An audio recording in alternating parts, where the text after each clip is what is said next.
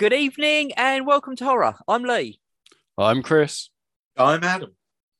Ooh, and we are here for. I've been wanting to cover this film with Chris for so long, but I didn't want to scare him off. I thought. You want to cover me with this film? Just to obscure you, possibly. I don't know.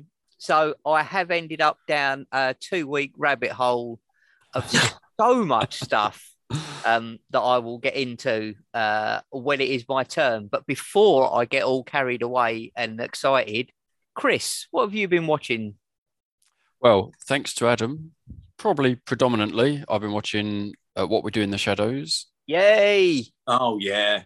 Yeah. So the last episode I watched was the Baron Night Out on the Town. And it's like, Yeah. it is just great quality entertainment, isn't it? It's An ancient vampire baron wanting to eat, and he's baron because he's got no penis, yeah. and and he wants to eat the pizza pie. Yeah. That's what he's going to do, and they're all sucking on drug blood. We've had all the drug blood. Yeah. It's just, yeah. You're not going wrong, really. The thing is, we drank blood of people who are on drugs, and now we're on drugs. Yeah. Like how's surely that's happened in another vampire thing before, and yet I was like, I don't think I have seen anything. There's a done line. This is going to out me a bit. There's a line in Buffy the Vampire Slayer when Spike says, we need more of those sound effects.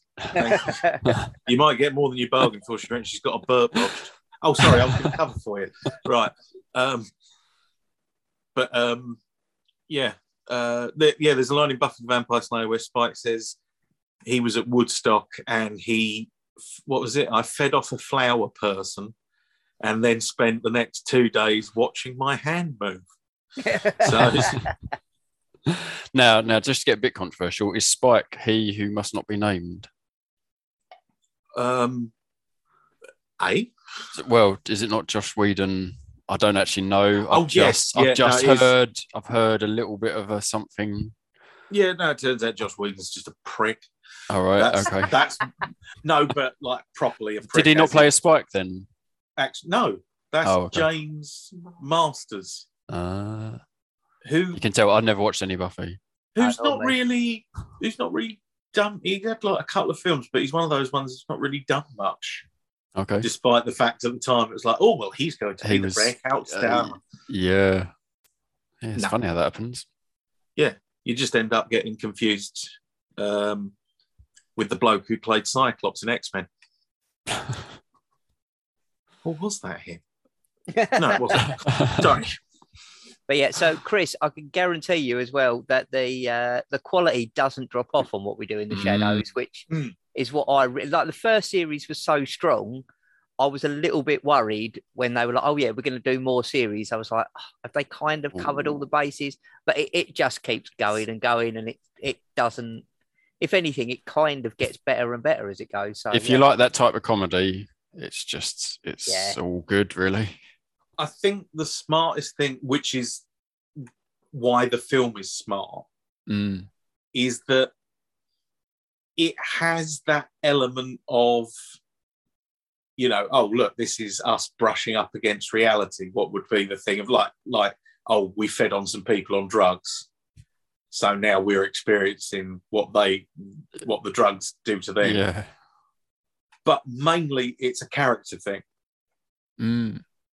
It's the characters that are funny. You like following their story. It's not it's sort of like they're really, and the film has that, and the series definitely does. You're quite happy to go along with their side of things. It doesn't have to just be about how does this work in a modern world or how do you interact with humans, because they don't that much. Yeah. Really, it's when they feed off humans, but that's about it. Yeah. And there's been a few, in that one, or it was the one after, a few cameos of some rather prominent actors. And in fact, one of the guys, I don't know his name, but I think he appeared in Book of Boba Fett. He was the Rancor. But he brought the Rancor in, I'm sure. Danny Is that him? Trejo. Yeah. He's Danny I Trejo. recognise him. Oh, okay. Yeah. And he's been in quite a few things, hasn't he? Yeah, but Book of Boba Fett, I think, is almost entirely directed by Robert Rodriguez. So technically, Danny Trejo has to be there. It's I don't know what blood pact it is, but yeah, it's official. But was it Dusk Till Dawn? Yeah. Okay. He's in from Dusk Till Dawn. Is he in from Dusk Till Dawn? Yeah, I'm sure he is. Yeah, he is. Yeah. But and obviously Machete kills. So yeah, Danny Trejo is fantastic. He is. So Adam, what have you been watching? So I assume is that all you've been watching, Chris? Anything else, or just? Well, I've also been watching Foundation, but it's not really horror, so it's okay. We can move on. But I would say every episode is getting way better. So if anyone does have Apple TV, you like sci-fi, fairly serious sci-fi with some maths thrown in. It's there. It's pretty good, I'd say. I have had it recommended to me, and it is on my list. And if it wasn't for all the stuff I've smashed through in the last couple of weeks, I might have even started it. But I will get to it definitely. The first few episodes, little bit, wasn't sure, but it's some good elements. But yeah, each one now we've got. I think there's 10 in the first series. We've got 1.5 left, and yeah, each one is like, oh, I'm tempted to watch another one, but it's getting a bit late. Yeah. Sorry to cut you off there, Chris. No, that's fine. No, I wasn't going to mention that, but I thought let's throw it in there, seeing as Adam came back to me. But yeah, carry on, go for it.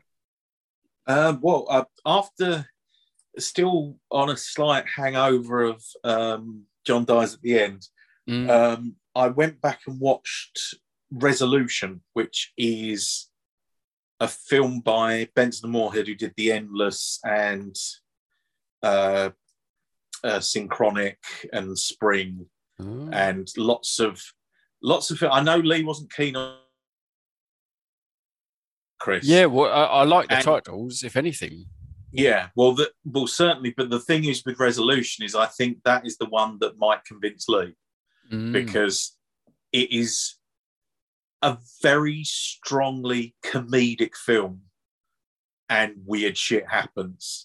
In that, basically, it's a guy gets a video from his mate of him smoking crack and firing guns in the woods, and so he leaves his pregnant wife and says, "Look, I've got to go and sort this out." And she's like backing him, saying, like, "Go and see him, see if you can get him to go to rehab." Rather than go to rehab, he goes there, handcuffs him to the radiator, and basically says, "Look, you're going to go cold turkey on crack, and then afterwards tell me if you want to go to rehab or you want to sort your life out. This is like the last," which, by the way, sounds fucking deathly serious. But the interaction of the two guys, particularly the guy who is the addict, oh man, it is so fucking funny. It's just, it's brilliant. The best way I can recommend it to Lee is that imagine it's Henry Zabrowski chained to a wall while someone makes him withdraw from crack. It's very much that same sort of vibe and energy, and but the weird side of it is nicely weird as well, because basically the one who's sort of like babysitting him while he comes off starts finding like pictures left around the building and like around the house, and like reel-to-reel tapes and old cine film and things like that. And then finally, at one point, while they're having a conversation, he says to him, "Yeah, but you sent me that video." And it's like, "No, I didn't send you a video."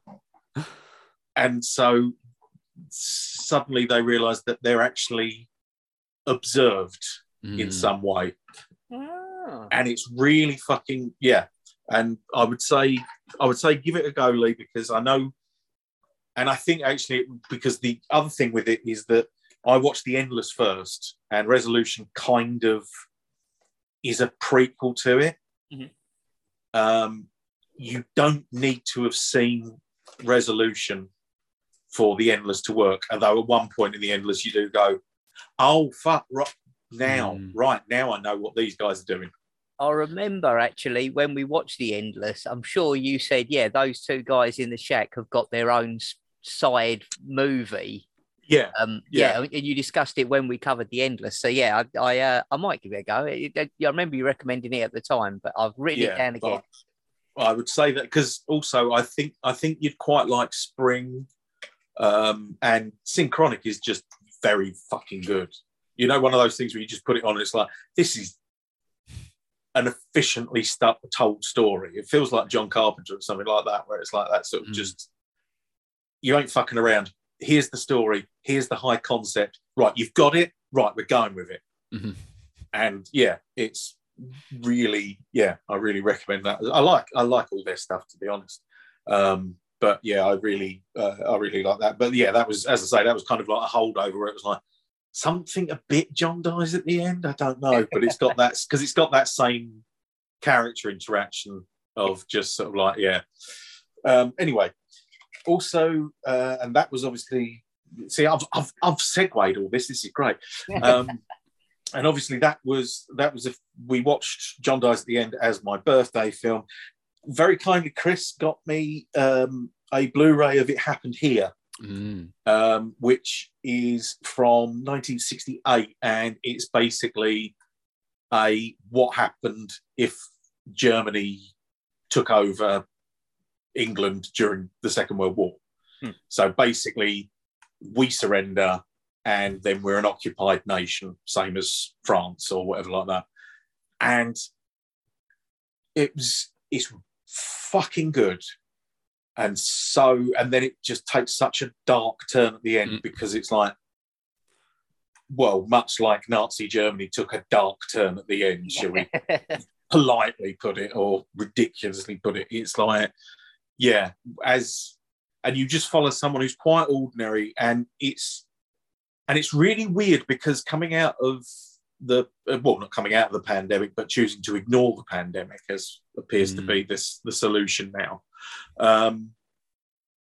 is there's loads of bits where it's like they're saying, yeah, but, you know, they're rounding up people, or, you know, they're doing this, they're doing that, they're killing people or whatever. And people are all quite, yes, I know it's authoritarian, but it'd be just nice to get back to normal, wouldn't it? Yeah. You know, or like, oh, I got an extra potato on my ration. Yeah. You know, so it's proving it is working, you know.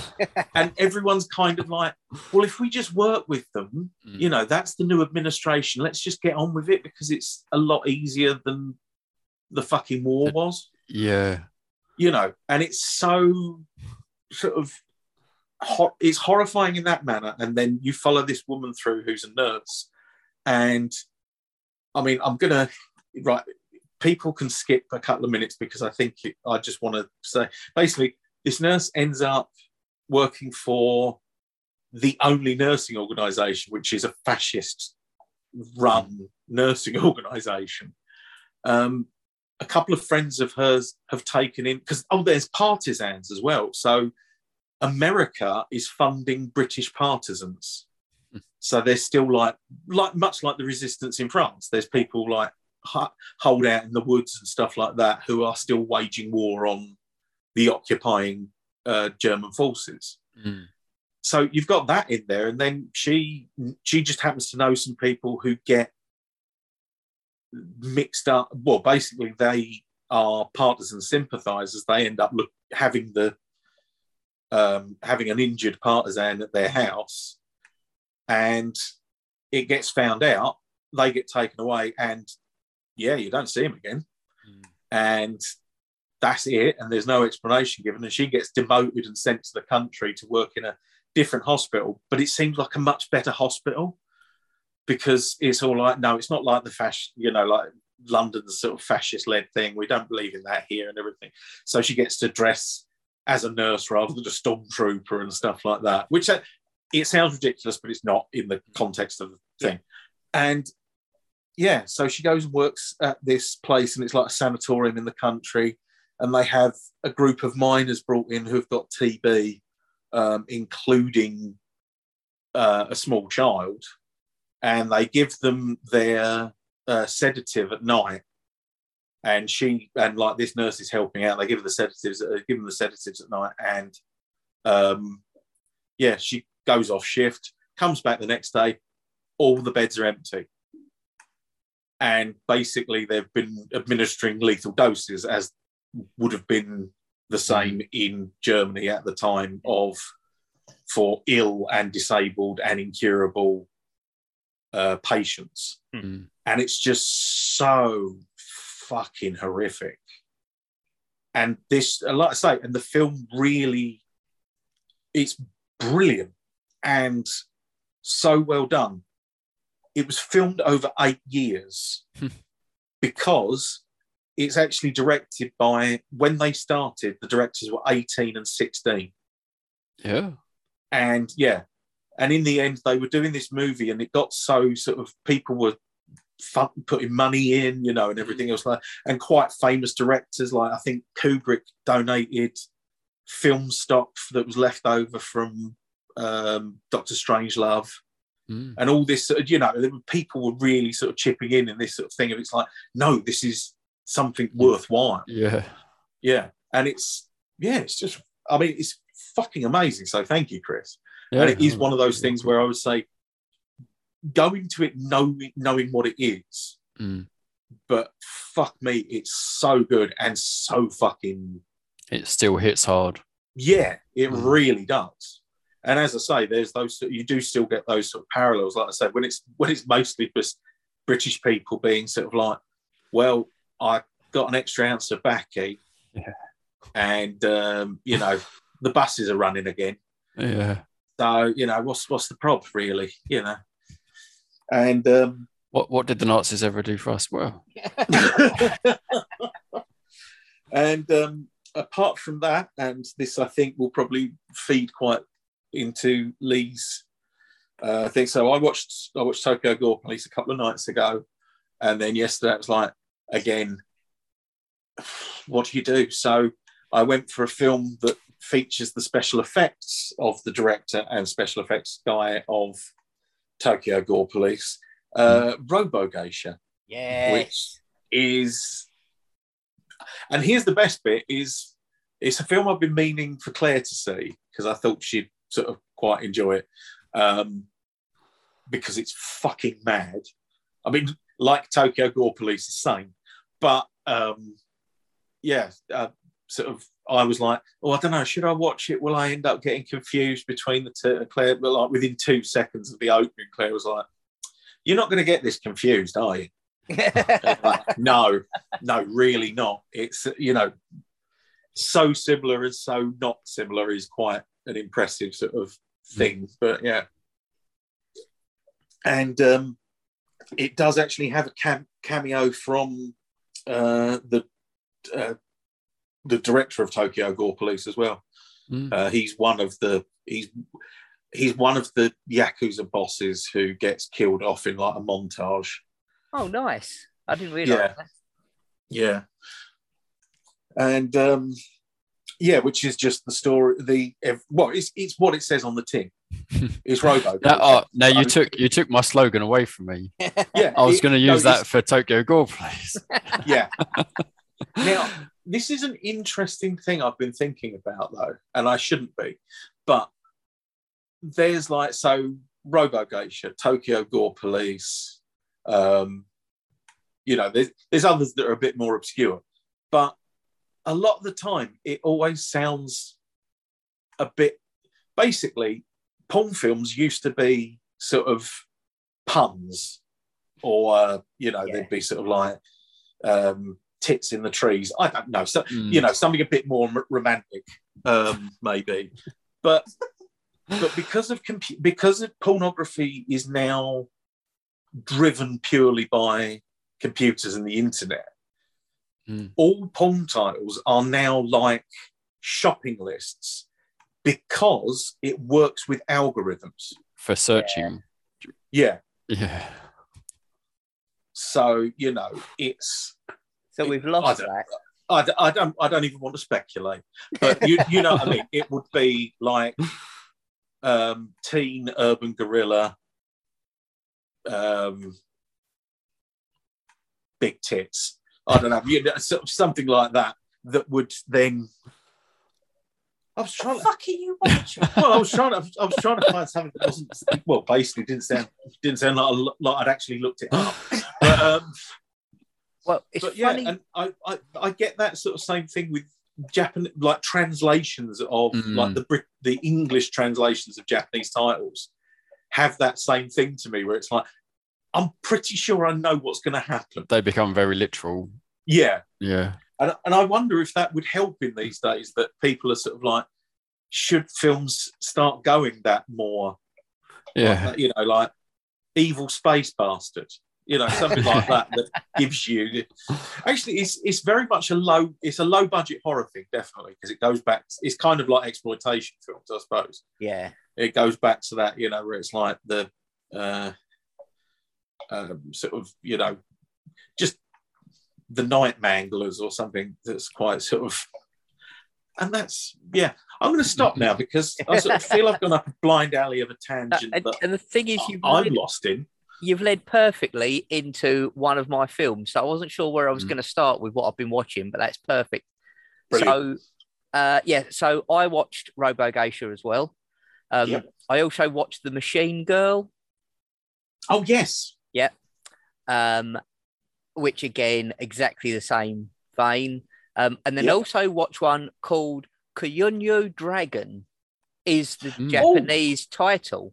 But how does that translate? As Adam said, it was released in the UK as Big Tit Zombie. Yes. Which is a lie, because there isn't a big tit zombie in it. It's a group of strippers who find a secret door in the green room that leads to an occultist's lair, and one of them, the goth one, reads from a book and brings back zombies, and they have to fight them in order to stop them from getting out and attacking Japan. So yes, it's one of those. I heard about it because it was originally it was around this same period that all these films were coming out, and it was based on a graphic novel. So I was like, oh yeah, great, yeah. And then when they announced what the title was going to be, I was like, oh man, that's going to be on my Amazon list for the rest of my life now. Do I really want to pre-order that? And I was like, fuck it, who's looking at my Amazon list? So yeah. Yeah, but that's the point as well. But I think sometimes obviously the problem with algorithms is that it fundamentally means you have to repeat the same mistakes. So you have to right. So we have to keep refining this by fucking this up every single fucking time. Like Groundhog Day, but with generations and fucking aeons. But I digress. This might be just a fundamental opposition that I have. So I watched those. I then realised, I was talking to someone recently about Guillermo del Toro, and realised that I had a period in the 90s, in the sort of 90s, when I didn't watch a lot of films. I was living in a bedsit, and my girlfriend at the time much preferred playing PlayStation to watching stuff. So I didn't really see anything for a while. And because of that, I missed Blade 2. And as a result, I therefore never saw Blade 3 either. So this week I've gone back and rewatched all of the Blade movies. Well, I say rewatched. I rewatched Blade and then the two subsequent movies. They're so much more fun than I remember the first one being. It's so...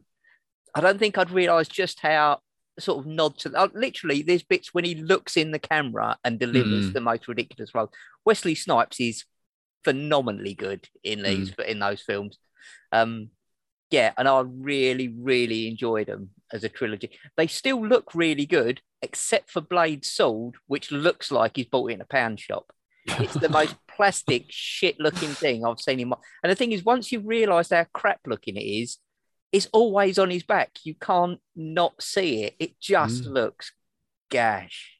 But other than that, that they still hold up, and they're great fun. Yeah, I didn't realise. Is that worry sometimes when they put that much money into it, and it's like, well, it's on his back, so we'll have to have it soft, so if he falls over or whatever like that, yeah. But like the BBC can do a convincing frying pan that you can hit someone with, and it's like, what are you spending your money on? Come on. Yeah, so we watched the third one just before we started recording tonight. As I say, the first time, so I knew Ryan Reynolds was in it. I didn't realise he was basically playing Deadpool in it, which was okay. He plays the exact same smart ass, never knows when to keep his mouth shut, always got a funny line no matter how much he's getting the shit kicked out of him. And then Natasha Lyonne's in it, Patton Oswalt's in it. It's just fantastic cast. So yeah, I was totally blown away by that, and yeah, it made for a great weekend. Is the third one Guillermo del Toro? Don't think so, no. It's only Blade 2, isn't it? Yeah. Yeah. But yeah, as I say, and Wesley Snipes, I sort of remember Wesley Snipes overacting in it, which he totally does. But it's when he does the sort of look to camera and does the, you got to be kidding, right? That he's totally in on it. And and I missed that the first time round, I think. Although I enjoyed the film, I think I missed that it didn't take itself too seriously. Yeah, I think I was. Yeah, I know what you mean. Yeah. To have fully taken that in, but yeah, fantastic. Well, if I remember rightly, that came out around Blade, and that came out around about the same time as the first Underworld film. Yeah, which did take itself massively far too fucking seriously. Yeah, yeah, and I think that's why the Blade films are so much better, because they know they're ridiculous. Yeah, and they just go, and it gets more ludicrous as it goes. In the first one, he has to have injections to stop him from going full vamp. And by the third one, he's just got this mouthpiece like a gum shield, and he just puts it in and chews on it, and then he's fine again. It's it's just ludicrous, but awesome. So they're probably things that come from the comics, though. Yeah, quite possibly. Do you know what I mean? It might have been that they, as writers come in, they always up stuff or change it round, and it's like, oh, well, that's a fucking pain in the arse. Let's write this. Yeah. So I wonder if it's because I know that they do it very well with like Marvel stuff of putting in the sort of comic beats in a way, so you get that. They still have the proper backstory or the significant backstory. Yeah. But yeah, so much fun. So from that, I then went on to a load of Japanese stuff, because I've always loved Japanese culture and history, and I've been really into that since I was a kid. So I do every now and again just go through a wave of watching like Japanese films. So I dug all my stuff out, and then I didn't watch any of it, and I watched loads of like Hollywood versions of Japanese films. So I watched 47 Ronin from 2013, the Keanu Reeves movie, with Hiroyuki Sanada as well, who's just one of the greatest actors ever. This film is a total guilty pleasure of mine. I know it really isn't a great film, but this is probably about the 8th time I've seen it, so it's well worth it. It's a stupid action movie, but yeah, set in feudal Japan. So how wrong can you go with that? After that, I watched Black Rain from 1989. With Michael Douglas. Yes. The Ridley Scott movie. Yeah. I wasn't going to watch it, but I've not listened to the latest Not For Everyone podcast, but I did see on there that that somebody watched it. I think it was Adam recently watched it. So I think it was, yeah. Yeah, so it was in the description, and it reminded me last night when I had not much on, so I decided to give that another go. Yeah, fantastic. Really enjoyed it. I mean, it's so 80s, it's kind of painful, but if you like 80s trash, yeah, I always remember the trailer for it. Yeah, looked funny because it was on loads of fucking films at one point, like videos at one point, like rental. But the trailer always, it looked like, because you've got the setting and everything else like that, and slow-mo guns and stuff like that, it really looked quite Blade Runner. It's funny. That's what I always got from it. And it's all in the dark and there's lots of neon. So, yeah, it's totally got that Blade Runner feel. Didn't John Carpenter write it? Or something? I'm sure there's something connection with John Carpenter with it. Or I might be... Oh, shit. I might be thinking of that fucking film with Tommy Lee Jones in a supercar. I don't know what that is, but I want to see it. That sounds like something Lee would want to watch. Yeah. It actually, I mean, it's quite an early film. John Carpenter wrote it, but he didn't direct it with Tommy Lee Jones. And basically, he's got a Knight Rider, like a sort of government supercar. And that is literally what I can remember. I am right. Which I don't think is a comment on the film, but I think it might be a comment on what state I watched the film in. I've written it down, so I'll find out what that is tomorrow. Black Moon Rising? Okay. Something like that, yeah. I shall look for that. Then after that had finished, it was only midnight and I was still going. So I watched for the first time 13 Assassins, the Takeshi Miike film. Oh, yes. Wow. What a movie that is. Yeah. No, that is pretty fucking awesome. It's weird because he's done so much.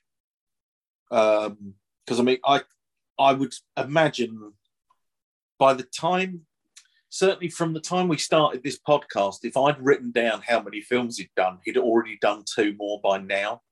So I've had to have shade the estimate a bit, but because he's done so much, but he does his crime and Yakuza stuff. He's fucking terrific, Yeah. And it's weird because you assume because it's him, you assume that it's going to be fucking mad because that's the other side of things that you get with him, and it isn't necessary, but he does meld it now and again really fucking well. Well, this did, it started off really grim at the beginning because so for anyone who hasn't seen it, the story is the Shogun's got a half brother and he's getting on a bit and he's worried the Emperor has said he's going to put his half brother in to replace the Shogun at some point soon, but the half brother is a fucking head case. Who just murders and mutilates and is just an absolute animal. So to stop him, the Shogun basically hires an assassin and says, look, can you put a team together and take him out because there's no way he can be running this country. And this group of assassins go after him. So the beginning of it is just all the stories of what this animal has done. And it's really horrific. But then it's got some really comical moments in it as well once it gets going later on. The guy they pick, the 13th member who they pick up in the jungle, when they're crossing the mountain, as he starts off as a guide, and then at the end he says, oh no, I'm going to stick with you guys. One of the samurai sneaks up behind him and clubs him with a great big trunk of a tree to knock him out. And he just turns around and goes, what? What do you want? like as if the guy had tapped him on the shoulder. Another one comes up and clubs him again. And he turns around and goes, why are you all trying to get my attention? And then nobody's talking to him. He doesn't work out that they're trying to knock him unconscious. And they're like, this guy's really tough. He's an idiot, but he's really tough. So they just take him into battle with 2 boulders wrapped up in ropes rather than swords. And he just clubs the living shit out of everyone with them. It's just it's really, it is. It's that thing where tonally it's kind of up and down, but somehow he just makes it work. And it's epic, fantastic. The next thing I watched after that, Adam, if you haven't, this is what I was saying to you before we started recording. Adam, if you haven't seen this, it is a crime. Have you seen Samurai Champloo? I've never even fucking heard of it. Right. So it's the same guy who did a Cowboy Bebop. Oh, right. Okay. It's an anime series about 2 samurai and a young girl trying to track down basically she wants to find this samurai, but all she knows is he smells of sunflowers. She rescues 2 samurai from being executed at the beginning, so they've got a blood pact and have to stay with her until they find this samurai she's looking for. but it's all hip hop and stuff in all the cutaways in between, and all the fight sequences have hip hop music playing over them. It's it's just fantastic. Well, so, you should have seen Claire's face just now as well. I think this could be. What was it called? Sorry, it's called Samurai Champloo. Samurai Champloo. Okay, that's a tongue twister. Yeah, it's really good. Check it out. I'm sick. I think there's only.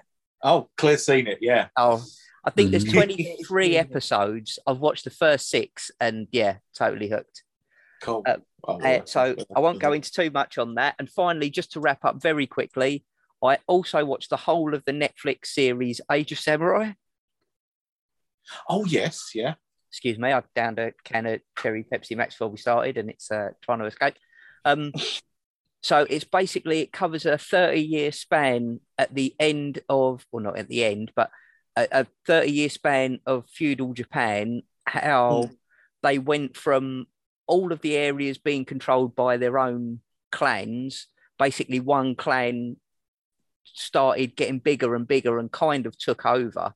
And the guy who started it gets superseded as they go along the way and all the rest of it. But it's just incredible. So it's a dramatization of historical events. So it cuts between talking heads of historians and, you know, them actually playing it out, as it were. Oh, it's just incredible. I watched it. I watched all 6 episodes. So it's about 5 hours long. I watched it in one go. And when it got to the end, I was so gutted. I was tempted to go back and start the whole thing again. It's so entertaining. Pretty brutal and nasty in places, but I mean, it's historically accurate as much as they can tell. So it kind of would be. But yeah, it's a really, really good story. So if you get the opportunity, make your way through that. And that finally is everything I watched in the last 2 weeks. That's been a busy 2 weeks. Or a not busy 2 weeks. I've literally been working, gymming, and watching stuff, and that's literally it. Oh, except for, I would like to say a massive thank you very quickly. Adam, guest on the show previously, when we did, what did we do? It was a Netflix anime thing, Castlevania, yeah. And we were joined by Adam. I met up with Adam day before yesterday in London, and he took me around the Natural History Museum. Oh, excellent. Because I'd never been. It was a bit of a fleeting visit. We only had like an hour and a half because we were going off to see Book of Mormon. So we stopped in on the way. Which is great, isn't it? Oh, I literally had to wipe tears away from my face. I laughed so hard. And it's a musical. And you still enjoyed it. Well, when we got out, Jennifer sort of said, oh, I wasn't sure if you'd like it because it was so musical. But comedy musicals, I can get with. And it was just... Yeah, I haven't laughed that hard in such a long time. So it's fantastic. But yeah, so thanks very much again to Adam for that. We need to get a Welcome to Horror group together at some point and catch him on a day off again and get him to take us down and show us around. Yeah, definitely. It was fantastic. So anyone who's not been to the Natural History Museum, I'm like 40 years old, never been to the Natural History Museum. I was missing out. Definitely going back and doing like a full half day there at least. So... I'll tell you what, it's the wonderful thing is with it is I used to, that was something where I used to just go on my own. Yeah. You know, because you can just, because in a weird way, it's like, I don't want someone to have to put up with how long I'm going to stay. Yeah. Also, Lee, they do sleepovers at the Natural History Museum as well. Yes, he did mention that, and I do like the sound of that. I've got to admit, and he said they do entertainment and like you get a full meal and everything. So yeah, I could totally see myself doing that. Yeah, thank you, Claire. But yeah, I think that's definitely one of the things on my hit list to do at some point once the world goes back to normal. Also, a big thank you to Erie Essex, where they gave us a lovely shout out. So thank you for that, ladies. And go listen to that, and obviously go listen to Not For Everyone. Absolutely. Oh, to the ladies from Erie Essex who asked when we're covering Rosemary's Baby, just for you, we've added it to the end of our current watch list. So in the next 6 weeks or so, it will be coming up. So we're going to cover it just for you. So there you go. Mark of support for Essex People podcasting. And we have also some a late dispatch from Joe Watson, who's watched the Netflix Texas Chainsaw Massacre. Oh yeah. And he gave it 7 out of 10. Oh yeah. Like, it's not, yeah. Because it's weird. I just keep hearing so many sort of things where people are like, "Oh, Jesus Christ," and then other people that is, "Oh my God, it's amazing." And yeah, I just don't believe either of them. So yeah, I need to check it out. As I say, if it wasn't for the fact I had so many things I wanted to hit before we got to this episode. Yeah. Although none of them will be in any way relevant and be discussed, for my own sanity. Yeah, sometimes I just like to get into a little niche and just sit in it for a while, and that's where I've been for the last fortnight. So I didn't want anything that was going to encroach on that. But yeah, that's definitely next, I think. So just a quick one. Oh, just before we start, have you seen the stuff for Studio 666? No. Foo Fighters have made a horror film. Oh, I heard talk of this. I wasn't sure if it's been made. No, I think it's actually been made. Oh yeah, I need to see that. Yeah, I thought to myself, yeah. No. I'm not a massive Foo Fighters fan, but their music videos, I don't know if they still are, but they used to be magnificent. So yeah, I not only that, but also I'm not a big Foo Fighters fan. I'm a massive Dave Grohl fan. That's right. That's me. Absolutely. Yeah, definitely. Yeah, we need to. Also, Glenn Danzig has got a new one out, a cowboy vampire movie. Right. Okay. I think all of his movies could be described as cowboy. It shows on IMDb that it came out last year, but I cannot find it to watch or buy anywhere. So I don't know if it's been universally panned and has disappeared, or if they're just having distribution issues. But maybe it's just Danzig's finally discovered the emotion of shame. He's trying to remove it. Too late, Glenn. Too late. Decades too. I love the Misfits, but that last film was just painful. So, without further ado, let's get this. Again, this has turned like the Sherlock Holmes episode again. I can't wait to just have this off of my plate now because it's just been stewing away for so long. So, I cannot wait to hear what Chris made of Tokyo Gore Police. Well, I'm gonna say thanks a lot for showing me this, you insane bastard. Because that was a nice little line from the film. Yeah. Yeah, as we said earlier, it's got Tokyo, it's got gore, it's got a lot of gore, and it's got some police. They're a bit weird police, but there are definitely police in it.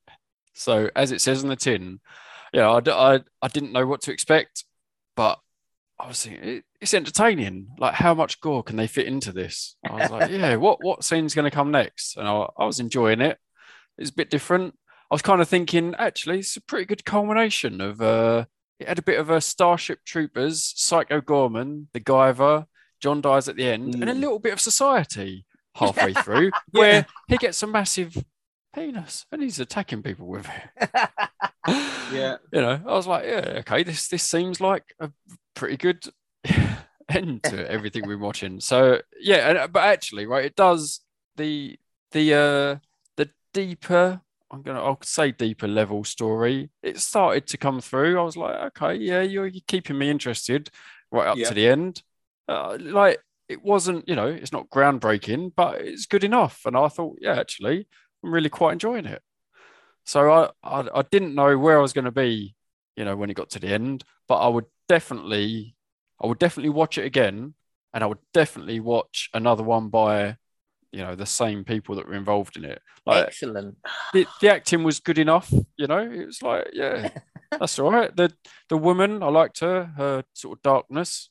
Obviously, she was a bit crazy with the old self-harm, but you know. Yeah, I sort of remembered that self-harm weirdness, like the adverts all the way through for the specific knife, and like I get what that was doing in it at all, but a lot of it I didn't get what it was doing. Yeah, well, it was just it's fascinating though, right? I sort of, you know, I sort of wonder if I was Japanese, how would it come across to me? Like, because is it out there for Japanese, or like some of our indie films can be a little bit weird, but you kind of still, you know, you kind of get it. But I think that's the thing. I mean, I know obviously we covered Ringu before, which was a massive international smash because it's a more straightforward narrative. But Japanese cinema is like this. All of it that I've seen is like this. It embraces that absolute over the topness, and it doesn't try to explain it. It doesn't try to do the Marvel thing of putting it into a realistic. This is the science behind it. It just gets goes, on with it. There's a tumor shaped like a key, and if you've got it, you can cut parts of your body off, and they're replaced by weapons. Turns into weapons. Yeah, that's it. That's all the explanation you need. You don't need to. And it's just. I mean, and the others that we watched, you know, Robo Geisha and the Machine Girl, they're the same, exactly the same. So over the top, so exciting, so fun, and just unapologetically weird and just crazy. Yeah. It's fantastic. I love it so much. I think it goes. I know I use this quote quite a lot, but it's that quote about Bloodduster. Good-naturedly offensive. Yeah. And I can honestly say I am just over the moon, Chris, because you know, this is certainly a film that me and Lee have always agreed on, like wholeheartedly, because it is fucking balmy and just so wonderfully mental. And I mean, we can definitely point you in the direction of a handful of films that fulfill a similar sort of feeling or sort of tone. I mean, like we said, Robo Geisha definitely has it has that same sort of utter fucking absurdity. The one thing that I noticed watching Robo Geisha though was when the amount of times that I just love the ridiculously expositional nature of the dialogue. Yes. Where it's literally everything like, you're putting a blade in my face. That's very dangerous. You know?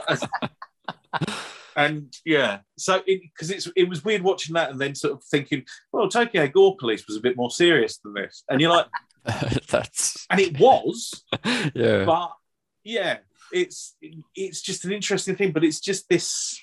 It's a weird little thing because it was it was like 2000s, like the periods like sort of 2000 to about 2012 had this sort of real batch of this absolutely fucking mad stuff coming out of Japan. And it's from roughly the same group of people. Like the director of this, Yoshihiro Nishimura, and again, apologise because I'll fuck that up. He is like an effects guru, and I've seen him described as the Tom Savini of Japan. Yeah, okay. And that definitely, I think, because he's worked on so many other films as well as being a director, because Tokyo Gore Police was like it wasn't his debut. And actually, this is really fucking annoying.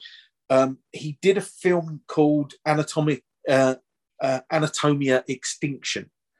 And when I was sort of looking into this, like for the research for doing Tokyo Gore Police, and there was like this huge thing where it was like they were saying basically Tokyo Gore Police is a remake of this film that he did on a much lower budget as like almost like student filmmaker. but it has similar like the keys are in there, the key-shaped tumors are in there, and the engine, like the concept of the engineers and stuff like that. And so annoying because I was like, right, I've got to track this film down. And so I think someone like released it on Blu-ray about 2 years ago, like as a limited edition. So it is fucking gone.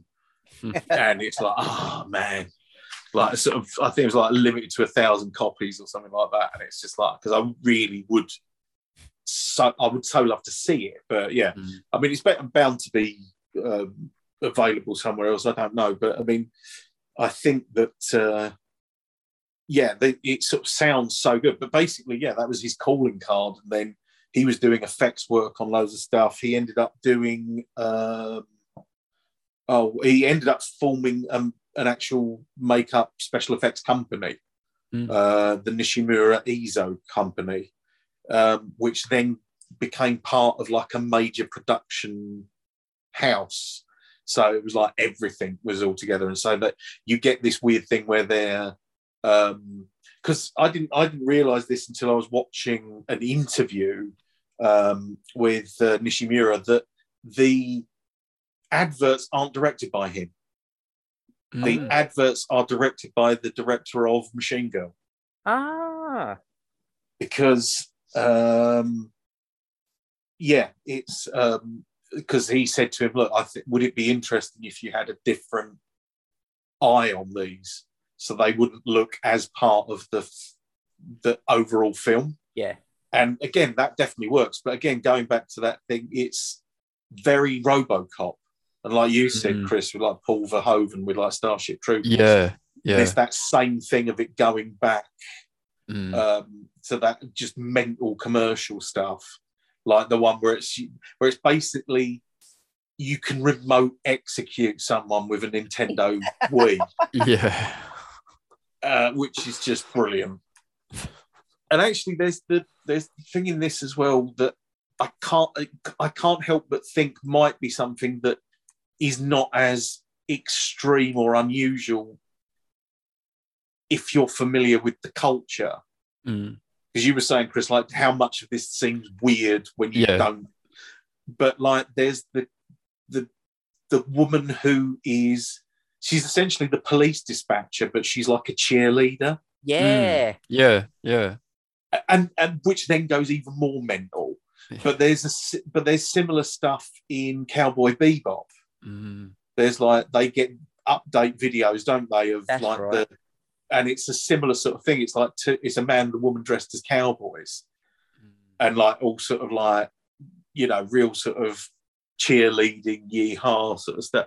And I wonder if that's something that actually is much more prevalent in the culture, so it's not actually as weird as it seems to us. But I just love that concept that you've got the police dispatcher, but it's been turned into this like sort of mental, glamorous sort of pep talk sort of thing. It's really good.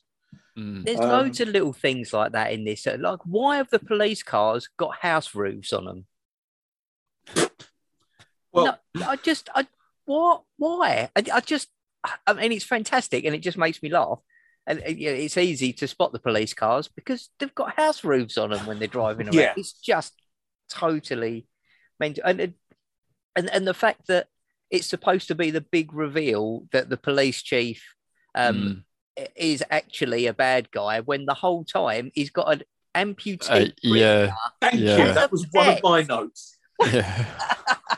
Yeah. It's like who could be the bad guy in this? Is it possibly the man who comes to your birthday party with an amputee cyber gimp on a lead? You know, it's not a look that sort of says trust. But again, I mean, and this is all sort of like sort of the whole thing with Nishimura, is he said that a lot of it was just images he had that he then wanted to place in, because I think at one point that that character, I can't remember what it's because it's prisoner something or other. Yes, it's a prisoner number. Yeah, and I can't think what it is, but it's but apparently that character was almost in the strip club or like the brothel, where you've got Snail Girl and Crocodile Girl and stuff like that. Yeah, and I love that because that just is such a cyberpunk moment, but also like just comedy when it's the increasingly weird strippers and eventually it's a chair that breathes. Yeah. But it's that hushed tone amongst the crowd as they're like, oh, and you can almost see that it's like this might have broken through to all these very fucked up people that maybe that's a bit wrong. And then they all just cheer because it's made them feel fucked up.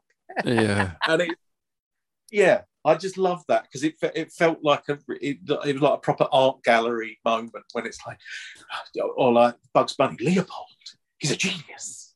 You know, people are just hushed by this amazing fucking.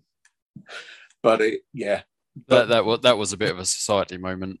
The chair as well. Yeah, it's and again, it's one of those things where there's a scatological nature to it, or like a sort of Purian titillation nature to it that is kind of like that is something that is like an element of humour that the Japanese don't have that distinction against. You know, it's like sort of over here, it's like, oh, we wouldn't have farts or people falling over in our show. We'd just do, you know, it's all lines and everything else like that. Whereas I think there's much more of a sort of thing with this. And it's like, right, would it be funny if they like, you know, shit razor blades everywhere? Yeah, do it then. It's funny. I said to Jennifer, saying about confusing these films, I sort of said to her, oh, you know, I'm going to watch Tokyo Gore Police for the podcast. Do you want to watch it? And she was like, is that the one where the woman's got her boobs replaced with guns? And I was like, no, that's Robo Geisha. She went, I think if I've seen one, I don't need to see the other. No, you should have said this is the one where she's got her boobs replaced with acid spraying. Yeah. That also happens in Robo Geisha.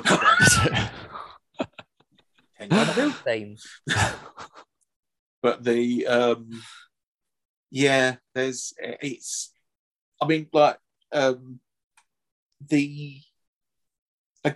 story is quite fucking like everything about it is heightened and like just beyond.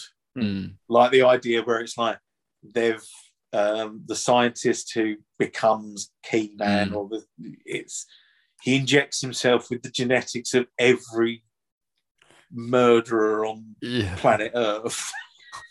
And it's like, they're just all in it. And immediately it's like, so I've now spawned an insane biomechanical killing machine. It is highly fucked up shit. It's just, but it's so fucking cartoonish. And yet oddly not in other moments. I think that's definitely something, is that sort of there's a tonal thing with these where it's like I mean, Robo Geisha is essentially like, you know, a tale of two sisters who end up hating, you know, start off hating each other, then become close and so on and so forth and everything, but with demons and cybernetically enhanced geisha assassins and the bit with the shrimps in the eyes. And the bit that got me that I'd forgotten all about is the bit when she is surprised when she basically turns into a tank from the waist down and then drives down the highway faster than all the cars. I'd forgotten all about that, and I was like, that's the level, you know, like we said, Chris, when we watched Thanksgiving, and you said, "Can't believe that you'd forgotten the opening scene is a reboot," until you've seen the rest of the film, and then you go, "Oh yeah, it pales into insignificance." Yeah, It's exactly the same. Like it gets, and you go, "Oh yeah, I'd forgotten all about," and I'd forgotten in this about the woman who's got a crocodile mouth instead of legs, because there's so much other stuff surrounding it that you just forget so much of this film. I must confess, I think I did have a really annoying moment as well, because I watched Meatball Machine a little while back. I think I mentioned it on the show, and I'll admit it. I watched it, and I was like, "Fuck!" I wanted to watch Tokyo Gore Police, didn't I? because everything, I was like waiting for all the bits in Tokyo Gore Police that never showed up, and I was like, "Yeah, I've mixed the two up." I thought I'd done that right up to the end, because I was sure there was a bit in this where someone has their legs cut off and the blood sprays out so hard they use it to propel themselves to fly through the air around the room. And I was like, by injecting themselves with adrenaline. Yeah, I thought I must have made that up or seen it in another film. And then it happened, and I was like, oh, thank God I'm not going crazy. Thank God the man is now flying around propelled by his own blood. Yeah. But I think the thing I like about it as well is, again, you saying about people being in on it, is like everyone knows how desperately over the top they need to be in this to work with the effects and with the storyline and everything else like that.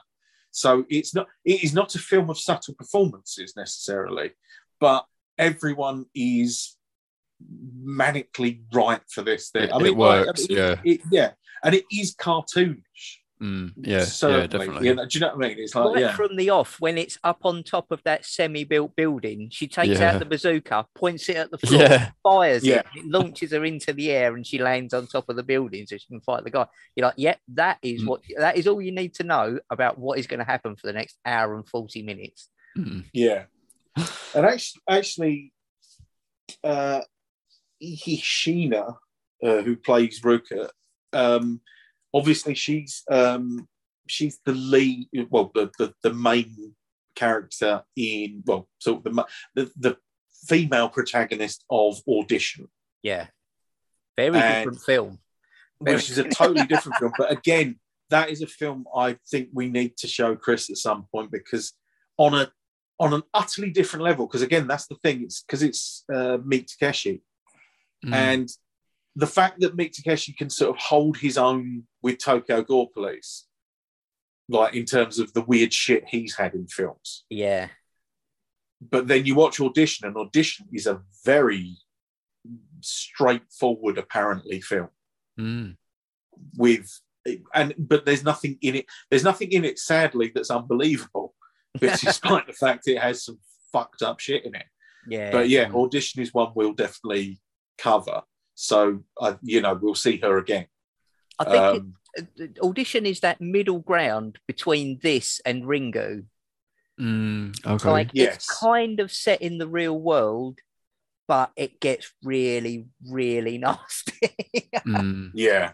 But I could imagine that she could play well in a different style film. It's relatively straight. Exactly. But it works like for her character. Absolutely. Yeah. Because that's the thing as well, is it's a very difficult balance that there's certain people, similarly with Robo Geisha, and I'm just because I watched it yesterday, but it's like the main the female leads in both of these has to play a very straight, almost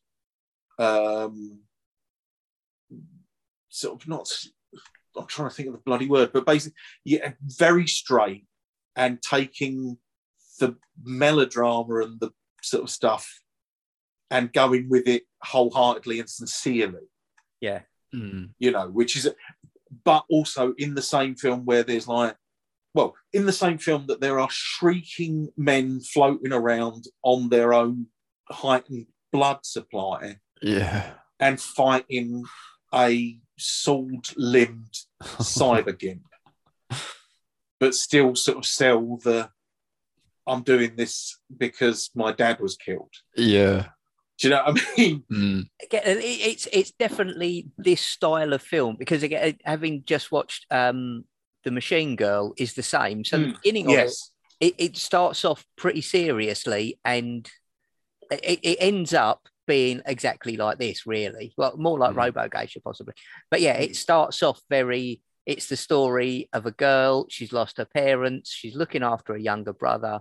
Her parents commit suicide because everyone thought he was a murderer. And although he was acquitted, nobody had let him forget it. And everyone was convinced he was guilty. So he takes his own life, leaving her to look after the younger brother. And then the younger brother is bullied by a Yakuza boss to the point where he dies. And then she just goes nutso. But as you say, it starts off, it's almost like a melodrama. It's very serious. Yeah. Right up until the point that she has her arm replaced with a machine gun. And then all hell breaks loose. And then it goes mental.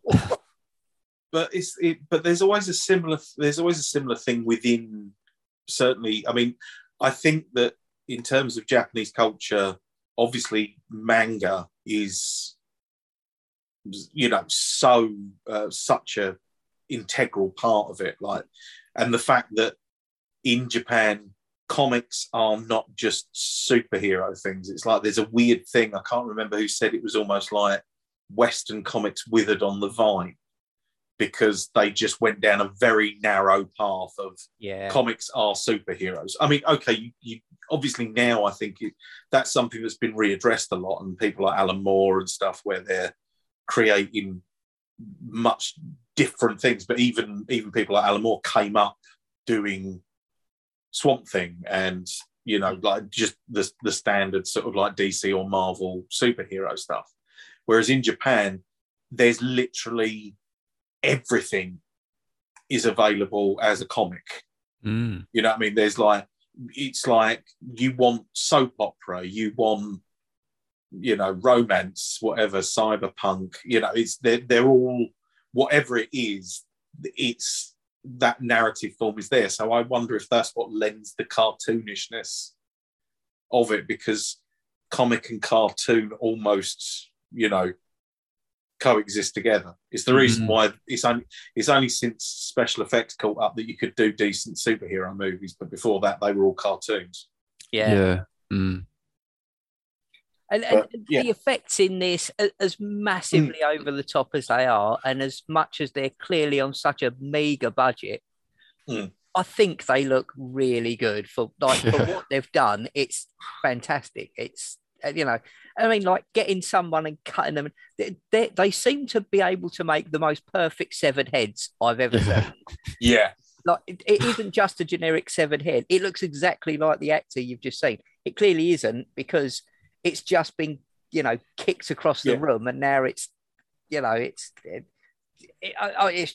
don't know how they do it. I really don't. It's fantastic. I love the satirical element with the adverts as well, because you've just reminded me of something. The bit where it's like the police are friends to your children, and it's like a maniac's come out and shot these children, but don't worry, the ghosts of these children will laugh and smile as the police play football with the villain's head. And it's like, you know, there's nothing fucking subtle in there. It's wonderfully just sort of like, it just gives you what you need to know. It is the RoboCop advert sort of thing. Just give it, and similarly, you know, where it's like marketing blades for self-harm, but market them to teenage girls. So they've got, look, there's 4 to collect. And, you know, sort of different looks, and cute. It's cute. It's just a really it's the other thing, it's the police as well, the way they change. So at the beginning they are kind of just, although as you say the advert does show, oh look, here's a serial killer, we're just going to shoot him in the face, we're not even going to bother taking him to court. So, but other than that, they kind of seem like your normal police, right up until the point that she realises something funny's going on. And then they're just executing people in the street for no apparent reason and laughing their tits off about it, and tying a woman to 4 cars and pulling her to bits. for no real reason. I mean, well, apart from traumatizing the lead, because obviously that she's had that connection with her, because she's sort of like been a friend to her for years and everything. And it has to be said, for an amazing effects film, when they pull her in half, that's fucking gash. I will say that. It just looks fucking awful. The bit that made me laugh is she realises something's going on with her friend. She runs the whole way across town and then stops to get her breath next to the police car while her friend is still alive. And while she's getting her breath back, she gets torn into pieces. Like, it's not too late at that point. You could, sever those cords and save her, but that's where she has to stop and double over and get her breath back. And that last few seconds is that bridge too far that she can't take it anymore and gets ripped to pieces. I decided that her internal organs were already severed. She was gone. It's too late. It's not wishing to sound grim, but I suppose the mechanics of it is, does it fuck things up if you cut one? Because you can't do them all at once. Yeah. So you'd have the pressure. You say, yeah, you could be right. At that point, you might do the tension and just get her ripped in half by three. Well, ripped in three rather than four. I'd also suspended most of my disbelief by this point. That's true. Yeah. This is the good thing is this is never going to be one of those ones where it's not. It definitely doesn't have a sort of feeling of you're going to turn over and go, "Is this a documentary?" I think that's the thing. I don't think you can be offended. I know a lot of people are offended by. Not offended by, but aren't fans of gore and find it disturbing.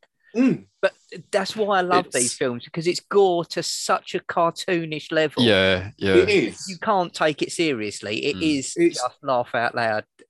It's gore. Monty Python. Yeah. Under the gun. Yeah. It's putting your finger in the end of a gun, sort of. It's bottom. Yeah, it is. It's. But the super gore version. Yeah, it's certainly. But I mean, so you've got, like I said, so he's also, Nishimura's also done, there's a new Meatball Machine Kadoku. Yes, I saw that, but I didn't manage to, by the time I'd spotted it, it was too late to order it to get it delivered in time. So I had to pass on that. There's one I really want to see that he's done called Speak Man the Boo, which is about a little speaker that's like a robot that works in a mine, and then the mine closes down, and it's just this sort of little orange speaker with legs that goes around. So it seemed quite cute, So, but there's like, I mean, as a director, he did Anatomia of Extinction, that Meatball Machine, Speak Man the Boo.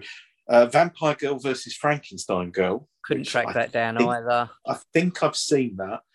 Mutant Girl Squad. I've got that, but I didn't get time to watch it. Hell Driver. Tokyo Dragon Chef. I know. That just on its own sounds bloody marvellous. Horny House of Horror. Yes. There was a thing came up on something someone was in that I thought could look quite good, but I'll come back to that when I remember. But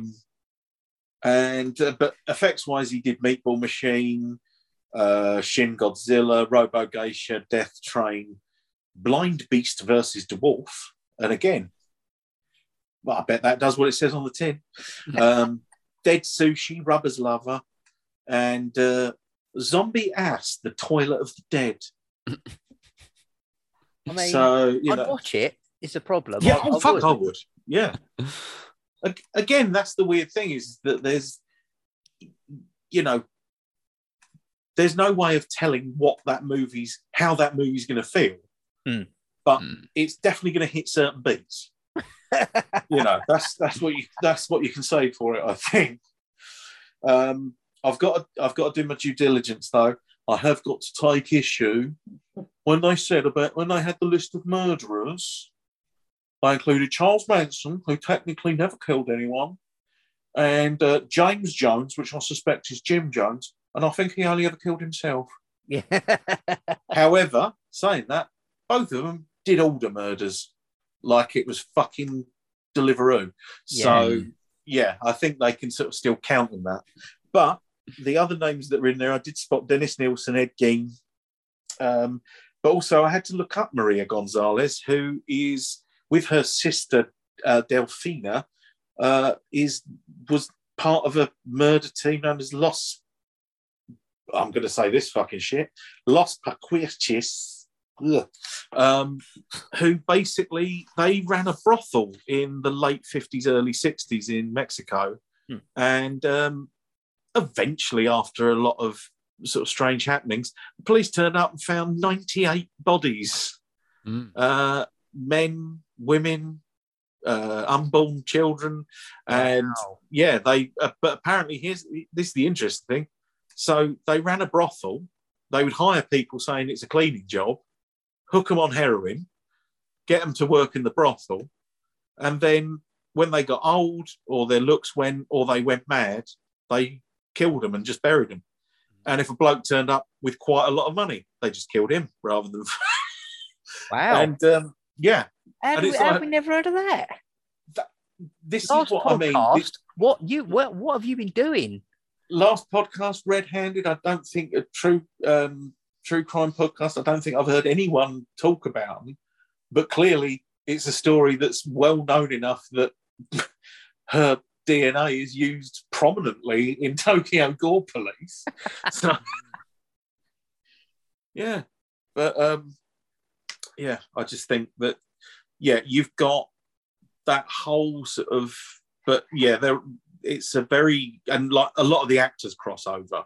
And like I said, Nishimura's in Robo Geisha. I think he's in a few other films. There's 2 directors in this. Yeah. I'm not sure who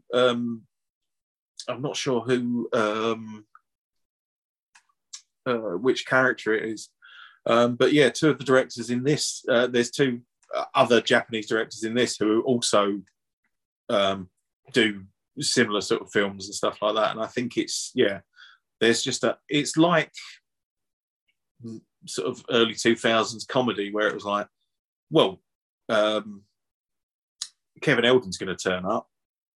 And if Kevin Eldon turns up, probably this one and that one, and you know. Funny you say that. Actually, we the other night just before bed, we were like, "Oh, let's just put something on for something humorous, just for 20 minutes, half hour."